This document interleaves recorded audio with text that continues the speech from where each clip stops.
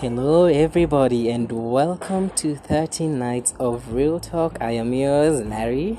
And I, Shiko. And this is the second episode. Today we have a jam-packed episode for you, a very interesting conversation. Today we're going to talk about sex. Yes, sex. So, first of all, I want to thank everybody who has been following us and engaging us on our social media, Facebook, Twitter, and Instagram. We appreciate your feedback from the previous episode, and we hope you still keep on listening to more of our episodes on our podcast. So, sex, Maureen, why is sex usually such a necessity in most relationships, nowadays? Okay, the first thing I'll say, I believe sex is an important part of a relationship. But now there's a trend whereby people value sex more than love in a relationship. So you find yourself in a situation where if you tell a guy you're not going to have sex, then most likely that guy will leave you. And so on that note, I would like to ask you, what would you do if you dated a chick who told you that they cannot have sex until they're married? I would leave. I would, honestly, I'm just saying, it's just my personal opinion. Yes. I think it is very, like a necessity when it comes to a lot of relationships, because I think, like, it's not only just, people shouldn't treat, like, sex like just a physical, task. It has more to it. It's what, like, enhances the bond between you two. It's an experience. So without that experience, I don't think your relationship can be, at its best. I'm not saying that most relationships that are good have a lot of sex.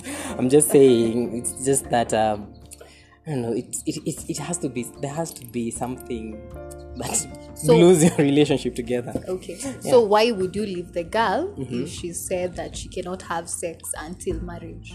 Well, that is me, because now it will make me just want to look for it in other people. That is if I do not agree with her. I mean, if you find someone who agrees with that, then fine. But for men, most men, they will either voluntarily or involuntarily just go look for it somewhere else, and then you come here and say, oh, this guy has started cheating on me. I'm like, yeah, that's why, like, these women who, like, gossip, people will be like, what are you not giving him? Exactly, sex. So that's why he goes. So you think that one of the reasons why people cheat is because of sex? Yes, that's like, I don't know if this is accurate, but I presume that is, like, the major cause of a lot of people who cheat on other people. Okay. Yeah, but now there's another question of why it is now becoming a hobby. This is, personally, I think people should stop doing this, like treating it as just like a pastime, Yes. Like, oh, since we're in a relationship, we need just to have it, and then, like, oh, you're just having it every day. It's not even as sensual as it was before, earlier in the relationship. It's just all about, and let me put it in simpler words. Maureen, what is sex to you? Sex, in my perspective, it's something sacred, and it's something that when you have sex with someone, you create a bond with someone. So in short, when you have that sex with someone, some of the energy, you transfer part of your energy to that person. So if that person has toxic traits, then it's highly likely to have those toxic traits. But I don't think that's how majority of us view sex. People view sex as if it's just when I wake up and I feel I want to have sex, I'll just go and have sex. Okay. Yeah. What about the experience? The experience. Yes. I feel sex is supposed to be, of course, it's supposed to be fun, and at the same time, it's supposed to be intimate, and should also make sure that you have a connection. Not just, you see how people say, I had sex. People, how people have casual sex, thinking that I don't have feelings for that person. As much as you might say you don't have feelings for that person, not necessarily the case. Because when you have sex with someone, there is something that you've shared with that person. So it doesn't matter whether you don't have feelings or not, but you have transferred something to that person, and he or she has also transferred something to you. Now, that is from a girl's point of view. Okay. Let me now speak. I know people commented this that I usually am not fair to the boy child, but I have a feeling like most men out there never go through that entire process that you just described. For them, it's just body and body coming together. Like, oh, it's all about penetration, or maybe just a little bit of foreplay. For them, it's just physical, and once they're satisfied, that's it. And then that's why I think I see like a lot of people usually just get to that point in life whereby they're like, this girl is not being more adventurous, it's just being more repetitive, you get.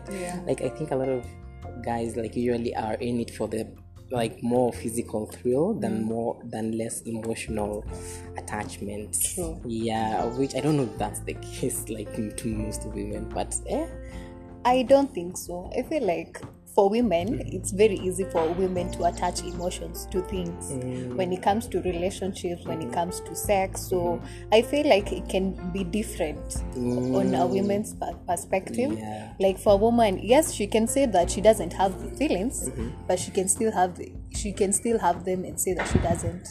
So to women, okay, I know there are also women who view sex the same way as men. Like it's just penetration, and I think that's the problem, because most of us right now think that people just want to have sex. Yani, they just go directly to having sex. They don't try to create that connection, that intimacy, whereby just start slowly, then build up. Because it's not something that you just do and you're done. No, you have to create that connection. And don't rush into things. Like, you take your time to explore. Maybe you might find out that you are into other things that are accompanied with sex. Like, personally, I'd say, like, for me, my personal experience, whenever I'm in a relationship, I usually, first of all, even before we have sex, I usually try to identify what are some of the things that he or that she likes. You get, like, for instance, fetishes are very integral. I think fetishes are very integral in like your sexual experiences as a boy or a girl. I think, and that's how maybe, like, for example, me, I found out that maybe I'm into this BDSM kind of experience. Like it enhances, like, let me explore your body first so that I can get to know you. I remember, like, most of the relationships, like, I even take like a minimum. I don't know if this is if this makes me more feminine, but I usually have the 90-day rule as a man. And it takes a lot of really follow that rule. I try to, but sometimes it fails. I'm not a saint here, but I usually try to follow that so that I can get to know, like, this is how I can please her. This is how this is what should happen the next day. Speaking of the next day, what about one night stands? What's your view on that? Is it something that is slowly fading off, especially after last year? Nowadays, before this entire COVID situation, before the pandemic, there were a lot of, like, people used to have one night stands. Not during the pandemic, since everybody's locked at home. There's no one night stand. You stay with that person till the next morning. There's no leaving. There's just the walk of shame. But I don't know. Not sure about that. I think there's still casual hookups, of course. Are they because healthy? I feel, of course, they're not healthy, but people do them because the same way you said it, sex is a necessity to men, and to also some women, it's a necessity, and they feel like it's a basic need that you need to fulfill whenever you feel like you need to. True. But anyway, that's just my 2 cents on the issue about sex. Tell us what you think. Follow us on Instagram and leave a comment there. And as we try to wrap up this conversation, just one more final question. When is the ideal moment for you to, like, not submit? Okay, let's say submit yourself to a sexual experience with your partner. Like, how long would it take you, or rather, when would you feel like, okay, now this is the moment, like, I can now let go of my inhibitions, I can now let him into my personal space and let him do whatever he wants? So what I would say, of course, it's different depending on the person. But for me, I would say that first, when I start dating someone, I try to know the person, try to know their background, to just know them. And also, I feel another factor that I actually wanted to talk about is sex education. I feel like that's another reason why most of us are engaging in sex as if it's a hobby. Because no one talked to us about sex. My parents didn't talk to me about sex. It's not something they can discuss, and it's not just about sex. They'll just tell you, I don't want to see you hanging out with guys, but they won't tell me why. why I can't do that. So holding these conversations about sex, I feel it's going to help majority of the people to actually understand how sex can impact someone's life. Because people feel like at a casual sex, I'll just go have sex with someone, no feelings, nothing, and just go. But that's not the way it is. What about, I remember you like a couple of days saying that the only people who have not had sex are people who are like, and I told you, like, the only person who hasn't had sex in this day and age are people who are underage. But then there are also people who are still underage and are still having sex. So I wouldn't say that there's a specific time frame where you can have sex. Like you mentioned, it's more of in the mind. Like whenever your mind is ready, your body will be ready.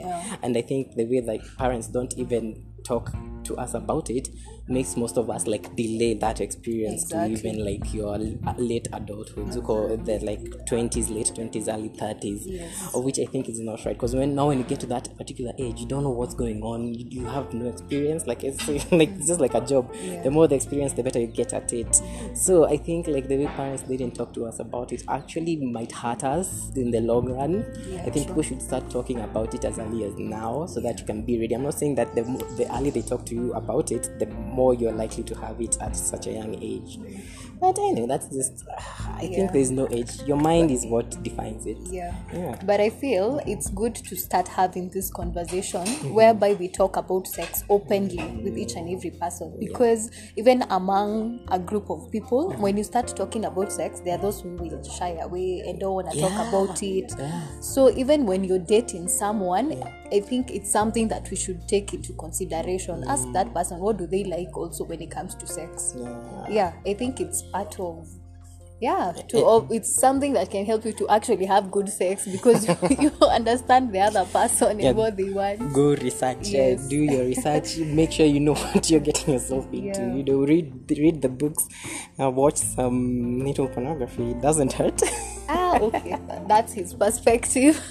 As part of you doing your research and getting to know this other person. But anyway, I think this is a very long conversation that can, divulge into other very many topics.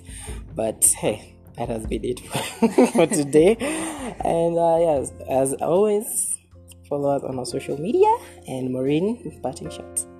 Parting shot, I would say sex is not something that you just have with someone. Sex is an intimate thing that creates bonding. So before you have sex with someone, just be careful. Be careful before you have sex with someone, because you never know what that person has or what they might bring to you. Also yourself, just know yourself too before you have sex. But either way, enjoy having sex at the same time. That has been the episode about sex. So I have been yours, Larry, and I, Shiko. To the next episode. See you till then. Bye.